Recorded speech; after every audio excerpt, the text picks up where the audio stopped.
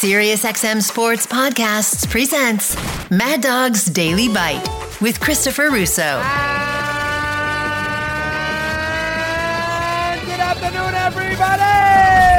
As far as the NBA goes, let's do the big picture. They had a rotten weekend. And that's not even getting into Ja Morant. They had an absolutely awful weekend. They were set up for really what could have been a wonderful Game 7 smorgasbord of all sorts of fun in every one of these series.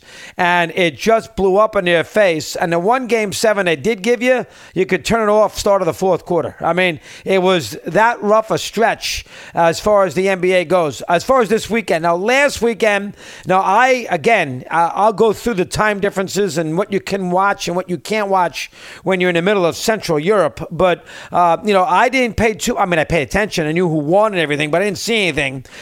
This weekend and the late part of last week, I was all revved up because I knew I'd be home here for the tail end of the weekend where I could have some games to watch and get into, including maybe tonight with the Knicks and the Heat. But, let's face it, Phoenix didn't show up. They got bombed for the second year in a row in the second round in an elimination game in their building where they were booed off the court. This was Thursday, so that was a disaster. Obviously, I was on top, and I didn't wake up to see it, but I was up, believe it or not, following it. And I went back to bed at 27-10. So the Golden State Laker game was a complete disaster. I thought there'd be a good chance. I thought maybe Warriors could win Game 6. I knew they'd win Game 5. I thought they could win Game 6. They got blown out, so there was nothing there to show. So the Western Conference was in tatters. The Knicks, couldn't throw the ball in the ocean off a boat. R.J. Barrett and Julius Randle, are you listening? And despite an heroic performance by Brunson, couldn't throw the ball. Again, had 10 chances to tie up Miami on Friday night. Late, couldn't do it, so there's no Game 7 there. And then Philly blows the lead in Game 6, so you do get a Game 7 there, but it turns out to be an absolute disaster unless you're a Jason Tatum fan. He goes crazy for 51, makes a million threes, and if you want James Harden, you can have him. And the Sixers get destroyed by Boston in 33-10 in the third quarter. Nothing to watch there, and that's the end of it. So, and then the NBA's got nothing tonight. So, from that standpoint, the NBA had what you call just that was a cyclone that hit the NBA these last 3-4 days. They had nothing. And every game that they had here at the end, these deciding games outside of the Miami Knicks game, was unwatchable. Golden State was never in the game in the second half. Forget the Phoenix performance. The Knicks worked hard, but, never had a lead in the second half. And although Boston forces a Game 7 because of Philly ineptitude late in the fourth quarter of Game 6, Philadelphia doesn't show up. They do for a while, but then they can't do a damn thing in half number 2 yesterday, and that game's a disaster. So I was looking forward to a pretty good weekend where you had some Game 7s, and now you're sitting around here waiting for these conference semis. And I don't know about you, the Denver Lakers series I'll be into, the Boston-Miami series doesn't do anything for me. Now, if Boston beat them last year when they didn't have home court and Miami had Hero, didn't break his hand, I would have said, all right, if they beat them last year when they didn't have those two things, they're going to beat them again this year. And I know Boston's erratic. One day they're getting booed off the court. The next day they're getting standing ovations all left and right. And basically Tatum is pulling off a Sam Jones deciding game against Cincinnati in 1963 when he had 47. They're so erratic, so up and down, game by game, quarter by quarter. It's ridiculous. But, I don't know how Miami's... Listen, give Miami credit. He's a great coach. Boy, do I sound stupid when I thought maybe, they needed a change of... Both of them needed a change of pace after they lost to Atlanta. That didn't look too bright with the fact that Miami's in the semifinals. But I don't see... You can take this the same way you want it. I'm not saying they're not going to win some games, but I don't see them beating the Celtics. And the Denver Lakers series is interesting. I'm rooting for Denver, something different. And they do have home court and they have Giannis. Who knows? I'm going to root for Jokic. I'm going to root for Denver in that series and hope I get a Denver-Boston final. But I'm not that wrapped up, especially in the East, on the semifinals.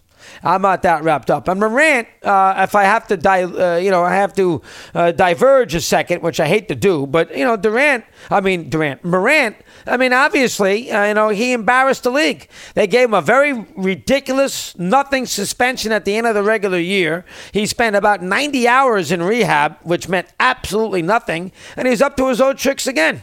So if the NBA doesn't go out there and suspend him a half a season, I don't want to hear it. Because the NBA let him walk in March. They should have been a lot more forceful. They weren't. And the NFL, Mr. Social Conscious, always want to do the right thing. How is this guy parading around with a gun?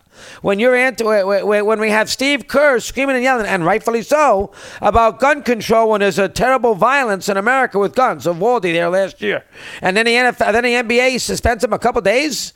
Morant with the video thing from the Denver nightclub back in March. Really? So the NBA looks like a horse's ass. They're going to have to go out there and they're going to have to, unlike the first time, they're going to have to put a little teeth in Morant. And he has to go away for a while. When I mean a while, I mean 40 games. He has to go away a long time. I don't want to hear about, he's healed. No, he's not. He made a mockery of it the first time, and the guy's dumb enough to go out there with a gun again. And be captured on video. You got to be kidding me. Just for stupidity alone, he should be suspended half the season. Now, you're going to tell me he's got the off season, so he's got the summer, and he get himself. He has to serve noticeable time in the regular year. And we'll see how Silva handles that with the Players Association in the coming days. But he has to go away for a while. All right, he has to go away. Especially the NBA that likes to consider itself on the right side of the social medium, which lots of times they are. But they pride themselves in that. Well, they pride themselves in that and doing the right thing, quote unquote. The right thing is saying goodbye to Morant for a while. I don't want to see him. Or goodbye. I don't want to see him. That's the first thing. Second thing is with the coaches. Listen, we've seen it. Budenholzer out of there, they lose. Monty Williams out of there, they lose. Who knows on Doc Rivers? He's got 2 years left in his contract. I wouldn't put any bets on his staying in Philadelphia. He could go too. I have no problem with Monty Williams. And I love Monty Williams. Who doesn't? With his tragedy that he had with his wife. Everybody likes Monty Williams. He got a raw deal in New Orleans. Nobody's going to dispute that. But the bottom line about Monty Williams simply is this. If your team gets blown out and is non-competitive back-to-back years in elimination games, last year Dallas, they got booed off the court. This year Denver, 81-51 at the half. If your team is, and I understand they changed the whole team and they got rid of their depth with the Durant trade. But and that owner's a clown. We saw that when he got pushed by Jokic, and he basically fell down like he got run over by a Mack truck. He looked like a clown, and he is a clown. He's a rich clown who's got a team. He doesn't know how to act. He's in the public eye. Nobody ever heard of him before this, and now he's an idiot. But I am not going to sit there and blame him for firing the head coach. That's his team, and he said to himself, "I'm not standing for this. I don't care I don't care how much Monty Williams gets paid. He's out. I'm not standing for this." And the same thing, horrific timing with Budenholzer, horrific with his poor brother. You can argue that one way or the other. He was definitely outcoached by Spoelstra. They have had a couple of bad years in a row in the postseason, but he won a championship. That's a flip a coin thing. Nick Nurse, all right, the coach wants to go the GM wants to go in a different direction. That GM thinks he invented basketball anyway. The only reason why they won 2 years ago is because 3 years ago, because he had Leonard and Durant tore his Achilles. Other than that, they've been a 500 team. And if Philadelphia wants to get rid of Doc, I like Doc. But if they want to get rid of him, that's a horrendous performance. They haven't gotten out of the second round in 20 years. That's bad. Lost to Atlanta 1 year.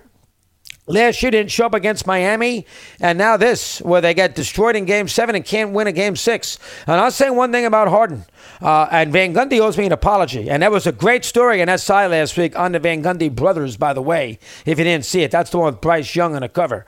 But if anybody out there thinks that James Harden is Jerry West, you need your freaking head examined. All right?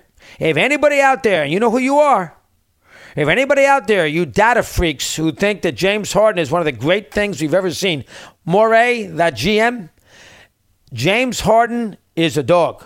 And I don't want to put all the blame on him. Embiid wasn't exactly Kareem either. I don't want to put all the blame on him. But if anybody thinks you can't, a series is 7 games. Not every other game. A series is 7 games.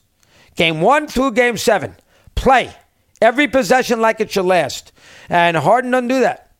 And I'll tell you right now, if I was the owner of the team, Harden, a little bit like Kyrie Irving. He's almost like a curse. And Durant's got a little of that going on too. Almost like a curse. You're almost better off without him. Play guys not nearly as talented, and maybe you develop a little more of a team chemistry, team feel thing. I mean, I wouldn't touch Harden if it was my team that had chances to win a championship with an absolute 10-foot pole under any circumstances. He is not a championship player. He's a craftsman with the basketball. He's a magician with it, but you are not winning championships with Harden. In big games, you can't count on him. That is fact. I'll give you a long litany. And if it was my ball club in Philly, he's out. Out. I get rid of him a lot quicker than I get rid of Doc Rivers. A lot quicker. I'm going to hope. I think it's going to be. I think Denver's going to beat the Lakers. I think it's going to be Denver and the Celtics in the final. I think the Celtics might beat them. And the Celtics are not a great team. They're not a great team. They're too erratic to be great. They're a good team. They were they're a nice, but I mean, you know, they were would I say very good? All right. You want to go? I mean, they're not the 86 Celtics. I'll tell you, they're not the 82, 83 Sixers. They're not the 66, 67 Sixers. They're not the 71, 72 Lakers, and they're not the 69, 70 Knicks. But they're a good team. A good team. Want more Chris Russo? Listen to Mad Dog Unleashed weekdays from 3 to 6 p.m. Eastern on Mad Dog Sports Radio, Sirius XM Channel 82. Mad Dog's Daily Bite is part of the Sirius XM Sports Podcast Network. If you've enjoyed this episode and want to hear more, please give a 5-star rating and leave a review. Subscribe today wherever you stream your podcasts.